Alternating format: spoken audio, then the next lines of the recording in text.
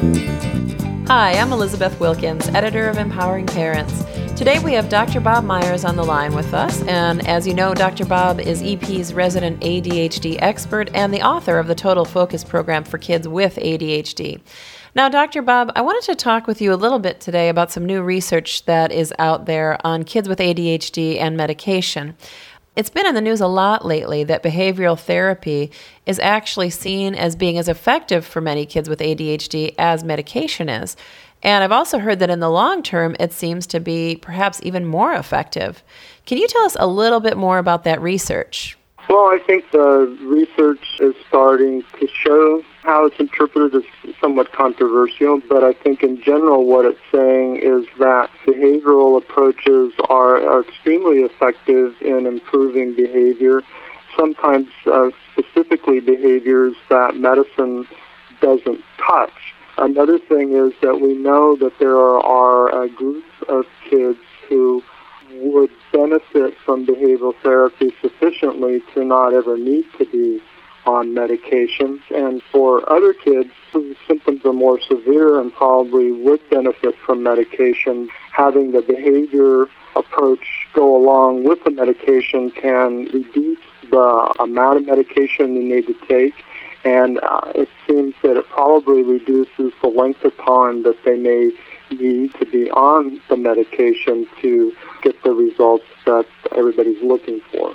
Wow, that's great. I think a lot of parents are looking for alternative solutions to medication because, of course, there's sometimes side effects for their kids that they worry about. Yeah, most parents are not eager to have their children on psychotropic medications, and certainly with good reason, we shouldn't be taking medicines for anything that we don't need to. But in this particular case, it's very hard sometimes for parents. There are kids who are so impulsive or have so much trouble concentrating where the symptoms are really severe that they probably can't really even benefit too much from behavioral approach until they're on the medication and get some control.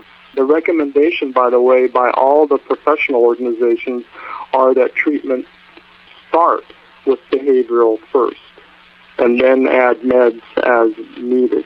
That's interesting, but it's not something you hear very often, unfortunately. No, the problem is that it's difficult to provide the access to behavioral interventions. A lot of times medications are prescribed by primary care physicians, usually pediatricians or family doctors who are very busy in their practice and don't have time to really implement that to any degree.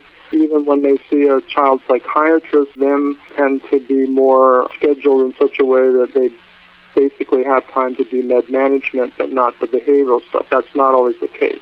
But getting a child in to see a behavioral specialist can be really hard because of the timing of it, the availability of the people with the expertise or insurance coverage for it. So I think, my whole point is to say that we know this works. The problem is making it more accessible. That's interesting. Dr. Bob, you do think there's a place for medication for kids with ADHD, right? Oh, most definitely. I think that when symptoms are mild to moderate, probably most of those kids don't need to be on medication at all. But when you go from moderate to severe, I think some of those kids most definitely need to be on medication, at least for a period of time. I think I like the approach of doing some behavioral therapy or training, because to me it seems like medication would help in the short term, which is great. It will help you with the day-to-day stuff. But if you have some kind of training or if you're working with your child to change their behavior, it could help them for the rest of their life, and that's what parents really want. That's true.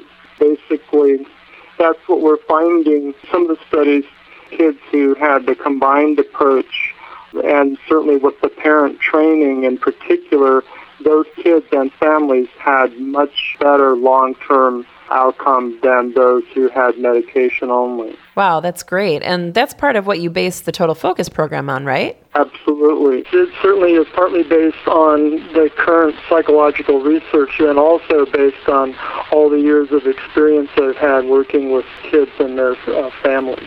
Wow, thank you so much, Dr. Bob. And if you have any questions for Dr. Bob Myers, please email them to us at editor@empoweringparents.com. We might feature it in an upcoming podcast. Thanks for listening to this month's Empowering Parents podcast with Dr. Bob Myers, creator of the Total Focus program, and me, Elizabeth Wilkins, editor of Empowering Parents. See you next time.